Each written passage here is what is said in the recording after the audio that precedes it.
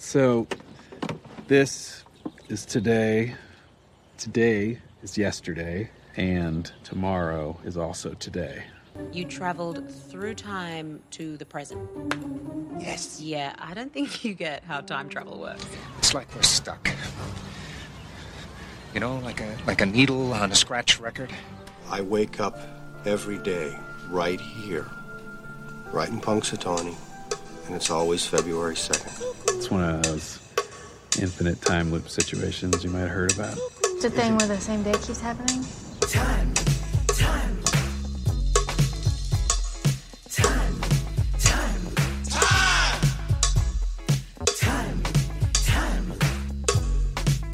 Slow down! What are you, in a damn time loop or something? Well, it's Groundhog Day again, and that must mean that I'm Professor Robert E.G. Black, and I'm here with Evan from Left of the Projector, here to discuss Groundhog Day. Again. Thank you for having me. Still. I am always discussing Groundhog Day. Oh, yeah, welcome.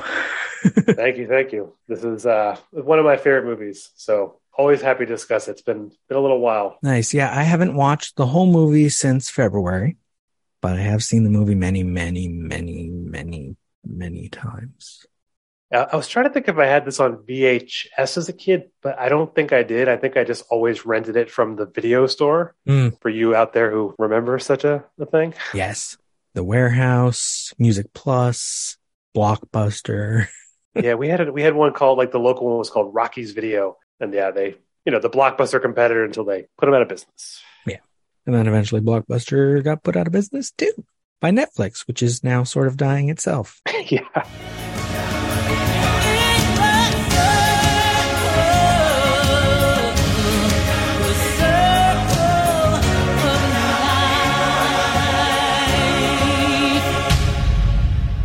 And that's okay, as long as stuff's still out there. Like, we'll get to Time Loop of the Week later, but I'll just say yesterday, because of all the streaming things I have, I watched La Jetee, the 12 Monkeys TV show episode Lullaby, and the movie 12 Monkeys. Yeah. I think that was 3 different services. Yeah, it would be nice if there was a little consolidation. Yeah. What we need is something like cable. Without the commercial. Wait, I guess we have that already. Yeah. It'll circle right back to basically the same format it used to be, because it has to. So I'm assuming you've seen this movie many times. Indeed, yes. I would say as many times in the last couple years, but there was a period where I would watch this all the time. Same. Maybe not as many times, but I saw it as a kid. I remember watching it a lot. And then, like, over the years, each time I would notice something new. Even this last week, I noticed things that are new. I still notice new things, which is awesome. And I think also, coming from a memory of watching it on TV sometimes where you wouldn't always come in from the beginning. I didn't really remember the very opening scene, where he's doing the weathercast. I had just gone out of my head. This movie is the reason I dislike when people exaggerate as to how many times they've seen something. And they're like, I've seen that hundreds of times. I'm like, really? How often do you watch it? I'm like, well, it's been a while. I'm like, yeah, you didn't watch it hundreds of times. I know what hundreds of times feels like. And no. I assume you did your homework and knew I watched this every day for a year. Yes, I did. Okay, good. I'm not just talking past you. No, I got you. So we are at his news report on day 2, the first repetition of the day. His report word-wise is pretty good, but his tone is a little off because he's not there. And as the minute starts, he is just saying he was just about to tell us how much more winter we can expect, and he's kind of losing his grip on the microphone. He doesn't like this. He's confused. Yeah. As you would be. At this point, he should, in reality, he should have figured out that something is actually happening by now. But in the movie, it's only been like a couple scenes. So he's still kind of not getting it. Yes. And of course, he's never going to know why. So he will never actually get it. If only he had seen Groundhog Day. Right.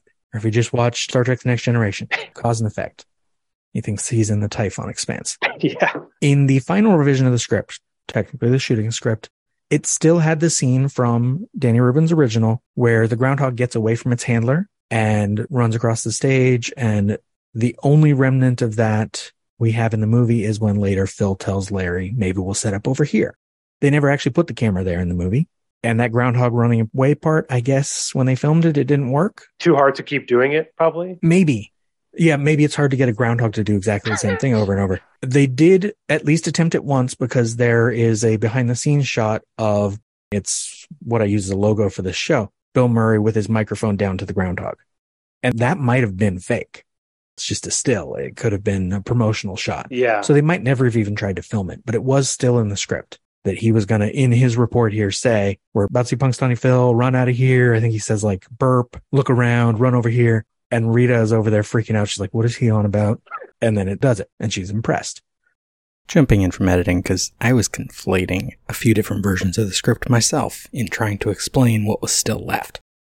Rubin's original. Phil says, in just a moment, we will see the groundhog peek its head out of the hole here on Gobbler's Knob, look left, look right, step out of the hole, run around to this side, look at the crowd, burp, and run back into the ground. And Rita says, we're fired. In the second revision, as part of his report now, Phil says, my forecast is we're going to see the groundhog peek its head out of its hole, look around a little bit, then he's going to come out and scamper right over to me. And Rita whispers to Larry, he's lost his mind.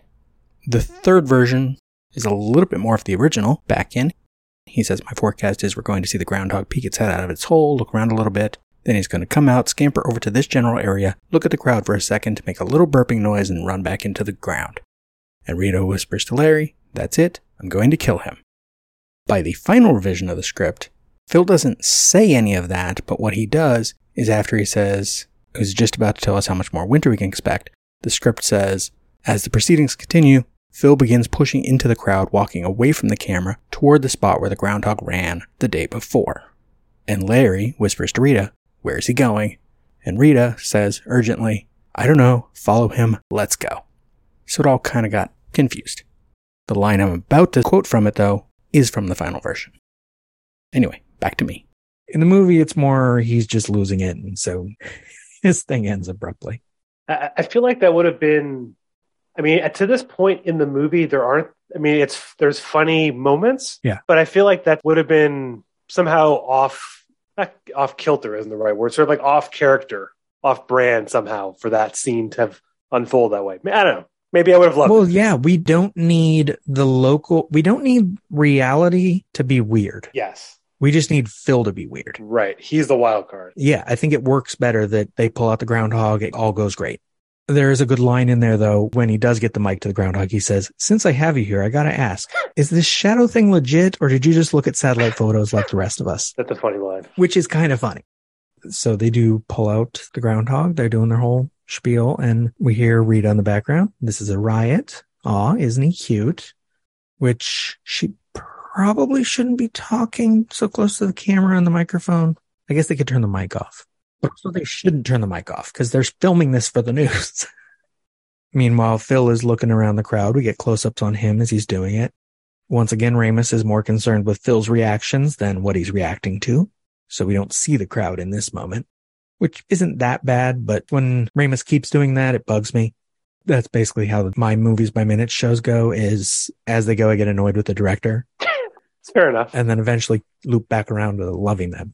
Because you see, the quirks are way too obvious when you go slow. Yeah, I was going to say, and especially if you're watching that minute a bunch of times and also having seen it a bunch of times, right? You know, something annoys you that you can't unsee. Like it's programmed into you now.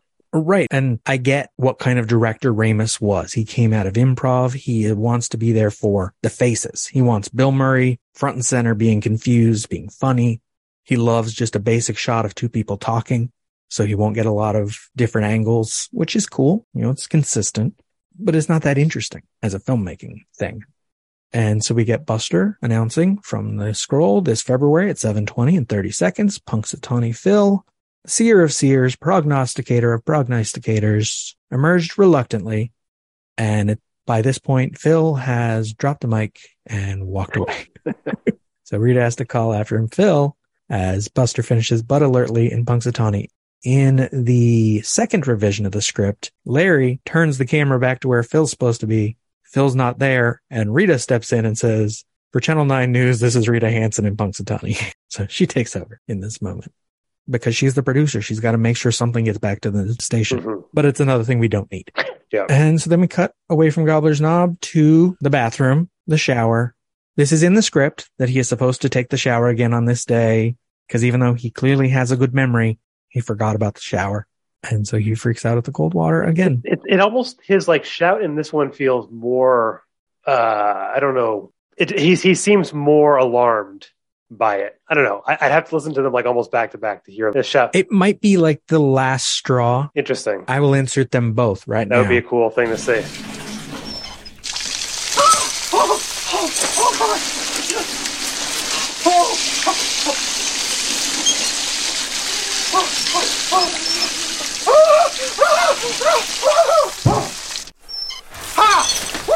Oh my gosh! But yeah, maybe it's just this is the last straw. Is finally at the end of the day, he's like, whatever is going on, I'm taking a shower. And then the same thing happens in the shower as last night where he couldn't take. I mean, that feels like a relatable thing where you have like a faucet in your, something that's hot when it gets too hot, it's been on, you touch it and you're like, oh, it burns. And then you do it again, like another day, forgetting. Yeah. So his head is just spinning now at this point. He doesn't know what's going on. Well, and it's like the Caleb thing from yesterday. It was his first night in this place, and then there was a cold shower. Well, actually, I guess now this would be his third night, sort of, that he's going into, but he's only taken the shower twice. Yeah, he's still going to be surprised. And that's good. The movie has demonstrated that he has a good memory, and he's still a human. Yeah, right. But presumably the last shower he'll take. Yeah. He will take a bath later. Yes. But that's earlier in the day. So there's probably warm water for that. Yes, they haven't used it all up yet. So then we cut to his bedroom. I think this is on purpose. Now that I've looked it up, I made a joke about it in my blog, but the time is 4:04.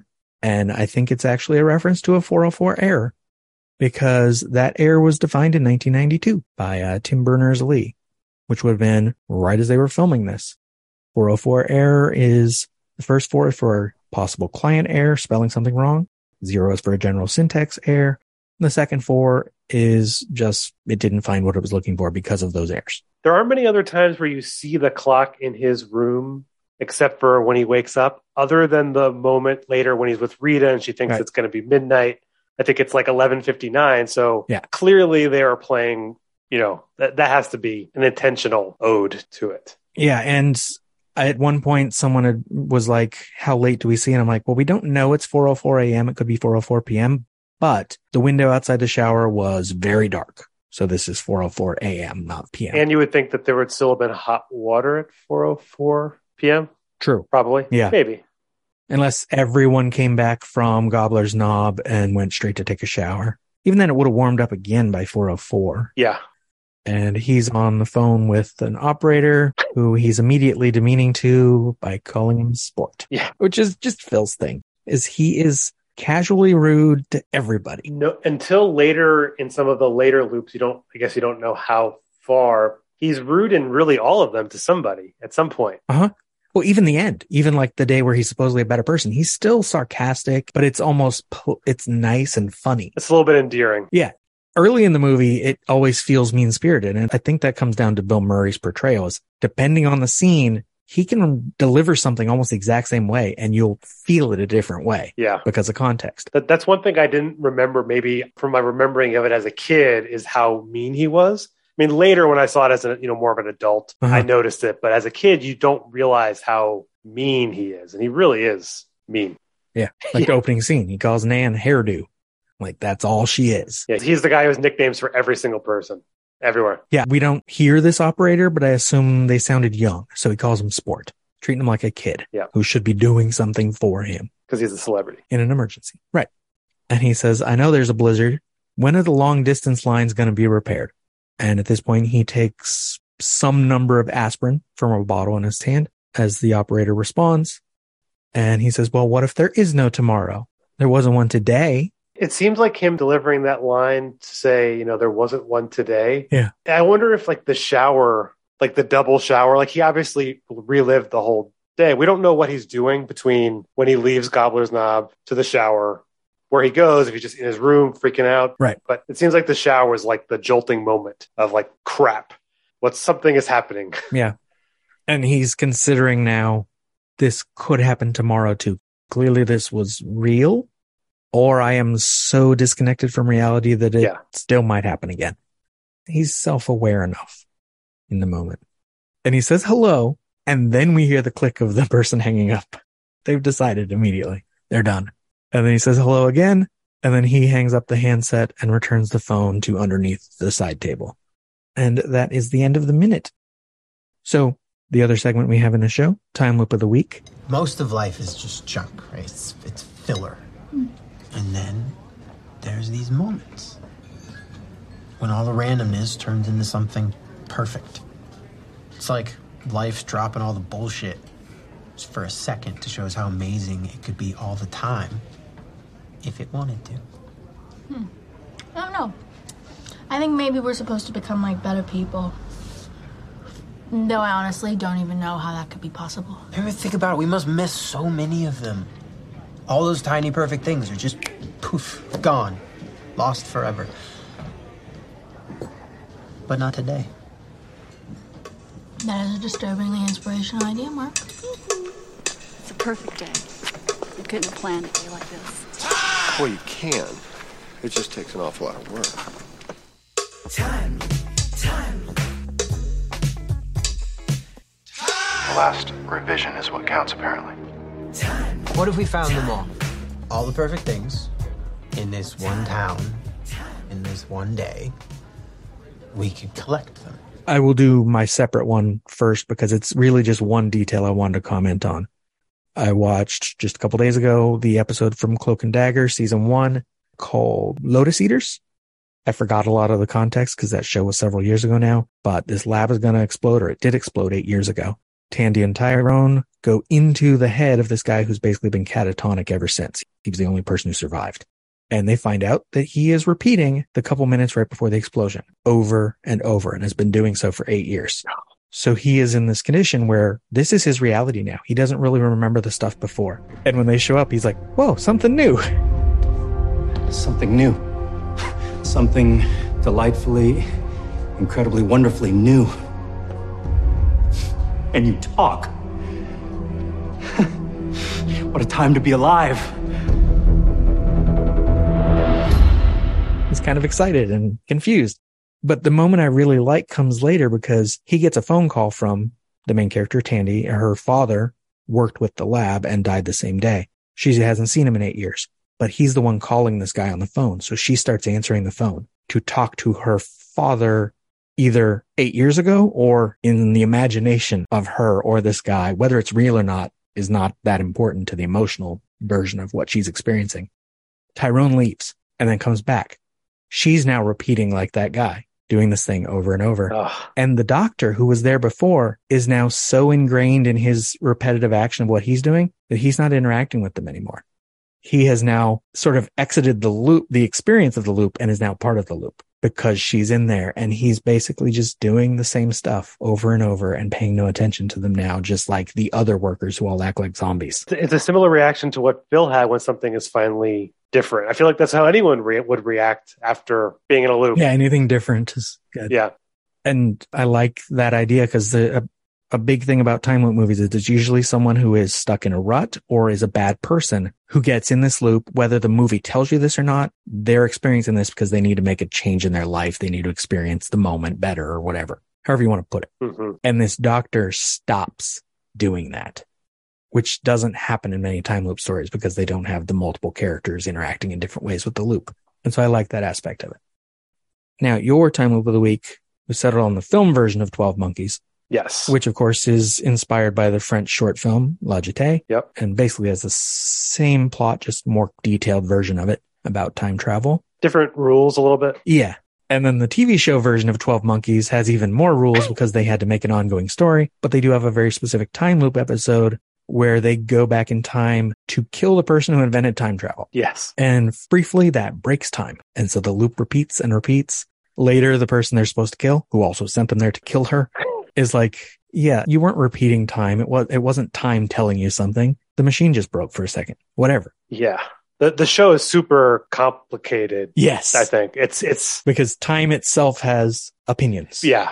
And things it wants done is how they operate. Whether it's true or not, it's how they operate, and it generally works because that's the way the show is set up. Yeah, and presumably, you have multiple seasons. You've got to expand your universe a bit. Oh, yeah. So, and they did. And essentially, the episode concludes sort of with the notion that, yes, time needed her daughter to die in that moment and for her to invent time travel because of that, so that all this other stuff could happen. And, spoilers for a show that was on years ago, they end up letting her think her daughter died. And as soon as she leaves the room, they revive the daughter, fix the actual problem that she had wrong, and take her away so that she can reunite with her in the present, which is the future. Yeah. And so she lost a couple decades of time with her daughter, but her daughter's alive. And because she thought her daughter was dead, she invented time travel, and all of this other stuff still happened. A little paradox, and they got around it. Now the movie, there is no paradox. Like La Jetée, it is all, everything happened as it happened. It's really just a matter of when characters realize it. Yes, I rewatched it also because I hadn't seen it in a bit. It's the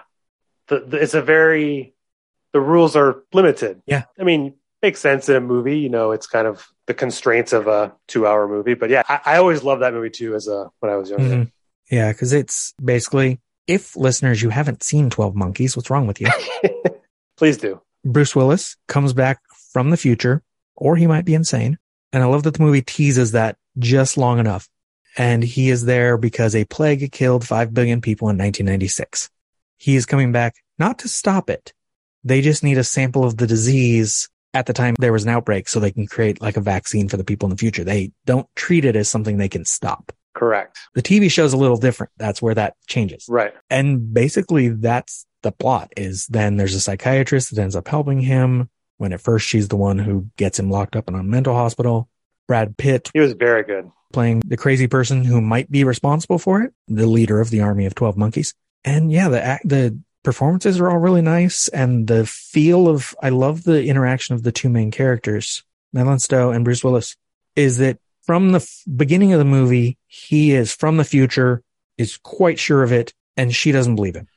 By the end of the movie, she is the one really sure about everything, and he has now kind of lost his faith in what's going on as he kind of gets more convinced this is the present and he's wrong. And she changes her research based on this, which we then kind of discover is that the reason the plague even happens is because, well, I don't want to take away if you're talking about the plot, but he influences the doctor, who then influences Brad Pitt's character, who then influences the actual perpetrator of the virus. So it's like this chain reaction. He doesn't go back in time. It doesn't happen. Right. But it happens. Yeah. So he goes back in time. Yeah. It's so, and I love the scene in the airport. Is one of my favorite moments. It's such a cool shot. That's basically the whole, most of what La Jetée is this guy in the future has this very specific memory as a kid of right before the plague happened. Or no, it was World War III in the short film.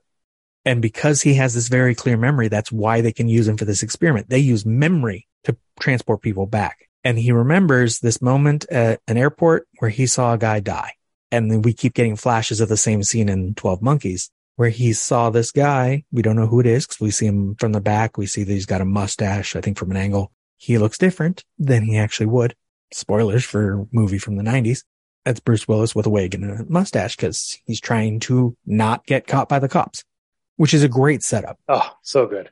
That's the reason he doesn't recognize that it's him he saw die as a kid. Without the disguise, I don't think he has the memory doesn't work. He couldn't be the person in the experiment, presumably. Right. He would remember it different. Or once he knows what he looks like in the present, it would mess with his memory and it wouldn't work the same way. So it's playing on memory as well. So it ties into tomorrow's show. And I really love the end of the movie. Not just that whole airport scene of like the death and like that slowing down of it, because this is that memory he's been remembering the whole time, but also she knows now what moment they're in. And as he dies, she looks around for the kid version. So the whole reason he remembers it is he saw a guy die and he saw this beautiful woman who looks over at him. And then he's the reason that beautiful woman looks over at him because she knows what just happened. So it's all very poetic. It is. I mean, even the slow motion is very poetic in that sense. It's I feel like that was always a scene I really remembered. Yeah. Obviously the plot in general, but that scene is just so cool. Which I guess is the point. They wanted to make that scene memorable for us too. So we would understand why he remembers it from when he was a kid. Yeah. That's memorable. Seeing a guy get gunned down in the middle of the airport, kind of memorable, but also this woman then looks directly at you. That sticks that in your head forever. Yeah, I mean, it's very in Terry Gilliam style. Yeah. You know, especially I think of like Brazil as a the style of that is a very similar. Yes. Even like the other thing, I think similar themes too to Brazil. Yeah, that's true. But his, I don't know if it's in some of the scenes where Cole goes, goes back in time. That's like the filtering of the color of like just the way you see. Maybe it's because you're meant to have to differentiate, like in movies where in the movie we'll talk about tomorrow, they have the different hairs to give you the signifier. So it's the same. Right. You have to kind of have these little glimpses to remind the viewer where they are. Mm-hmm. Yeah. Which I think the last time I watched this movie was just a few years ago, but I forgot that it looked so old, like shot on film and a little grainier than I'm used to with newer movies now. This is one of the first times recently where a movie actually looked old to me, but in a good way. Yeah. Maybe that's what I'm thinking. Maybe that's what you're. And I think especially the stuff in the 90s is filmed that way, and the stuff in the future is like this more fisheye lens kind of thing where everything's a little off kilter and nothing quite fits together as it should. It's all a little bizarre. The future is very Terry Gilliam. Exactly. Yes. And I don't know what context I saw something in. Maybe I was doing some research when I was doing the Truman Show, or maybe it was a different film where before they had digital filming, the actual film material was precious. You couldn't do 50 takes of something because you had to take, it cost more money and more time and more production. So you wonder if movies from that era, pre-digital, could they have, now would you get more shots to get a different view? Right. I sometimes think about whether, Terry Gilliam, did he get the right shot? He had 5 takes, let's say, but now you could do 10. Yeah. And he probably had to storyboard a lot of it to make sure he could do it just right. And now we're going to get to a point soon because we have 360-degree cameras, but they have a weird warp at certain angles. Once they figure out how to use an AI, doing yesterday, to control for that warp, you will essentially be able to film a scene by just putting this camera in the room with the actors and filming. And then you figure out your angles later. Wow. It's basically like 3D tracked 3D model of the room. And we're already sort of there. It can't get great detail, especially if they're moving a lot. Yeah. I wondered, so I just rewatched Avatar and I'm thinking, he basically James Cameron invented new technology for, his films. Yeah. I could see him coming up with some new way to use that kind of technology. I haven't seen reports of what he did, but I'm pretty sure he and his brother invented new stuff for the new Avatar movie coming out this year. Yep, he did. Again, they get patents on new equipment. They get awards for it at, the technical Oscars. He and his brother, that's what they do. Just like for Titanic, he actually went in a submarine down to the bottom of the ocean because he's into that kind of stuff. Which I think he had to fund himself, that portion. Probably, yeah. So, yeah, 12 Monkeys, I don't want to go into the more detail of the plot because if you haven't seen it, go watch it and enjoy that. Please, yeah, and then maybe go to the show. It actually doesn't matter that the ending is spoiled. Yeah, the ending first. The fun is that it still all works. Just like that one moment, I will mention this, when she goes and makes the phone call. And she's so excited because it was just a cleaning company. And she comes back and she's like, yeah, wait till they get the voicemail where they hear this lady saying this and this. And he cuts in with the rest of what she said because that's exactly the voicemail they got in the future. It wasn't a voicemail to them. It was just happened to be the voicemail they'd found. And she's the reason they think the Army of 12 Monkeys did it because that's what he knows because of the recording of her saying it. And it's brilliant. Really is. Yeah. Yeah. So I guess that's our time loop of the week. It's Cloak and Dagger, La Jetee, 12 Monkeys, and 12 Monkeys. 12 Monkeys of 12 Monkeys. Yeah. So, Evan, if people want to hear you talk about other movies, where do they look? Yeah. So you can check it out at Left the Projector is the podcast. It's fairly new, about 2 months old. You can get it on Spotify or Apple Podcasts, or you can check it out at the leftoftheprojector.buzzsprout.com and hear us talk about movies from a leftist perspective. And I haven't put this into the outro for this show yet, so I will mention before the outro plays, I have a new show every Friday called The First Syllable, which is basically me brainstorming for my screenplay idea for my time loop story. So if you really like time loops like I do, you can listen to that show as well. Thank you for listening. The Groundhog Day Project Minute by Minute is just one part of an existential trilogy of podcasts. Tune in every Tuesday for Minutia Ex Machina, every Wednesday for more Groundhog Day, and every Thursday for Eternal Sunshine of the Spotless Minute. And you can follow all 3 shows in one feed. Just search an existential trilogy. Follow this show on Twitter at Groundhog Day MXM and on Instagram and Facebook at Groundhog Day Project. This has been a production of Lemming Drops Studio. You can find links to more at lemmingdrops.com or join the Facebook group Lemming Drops Studio Tour. Also, you can support all my shows at patreon.com/lemmingdrops. Until next time.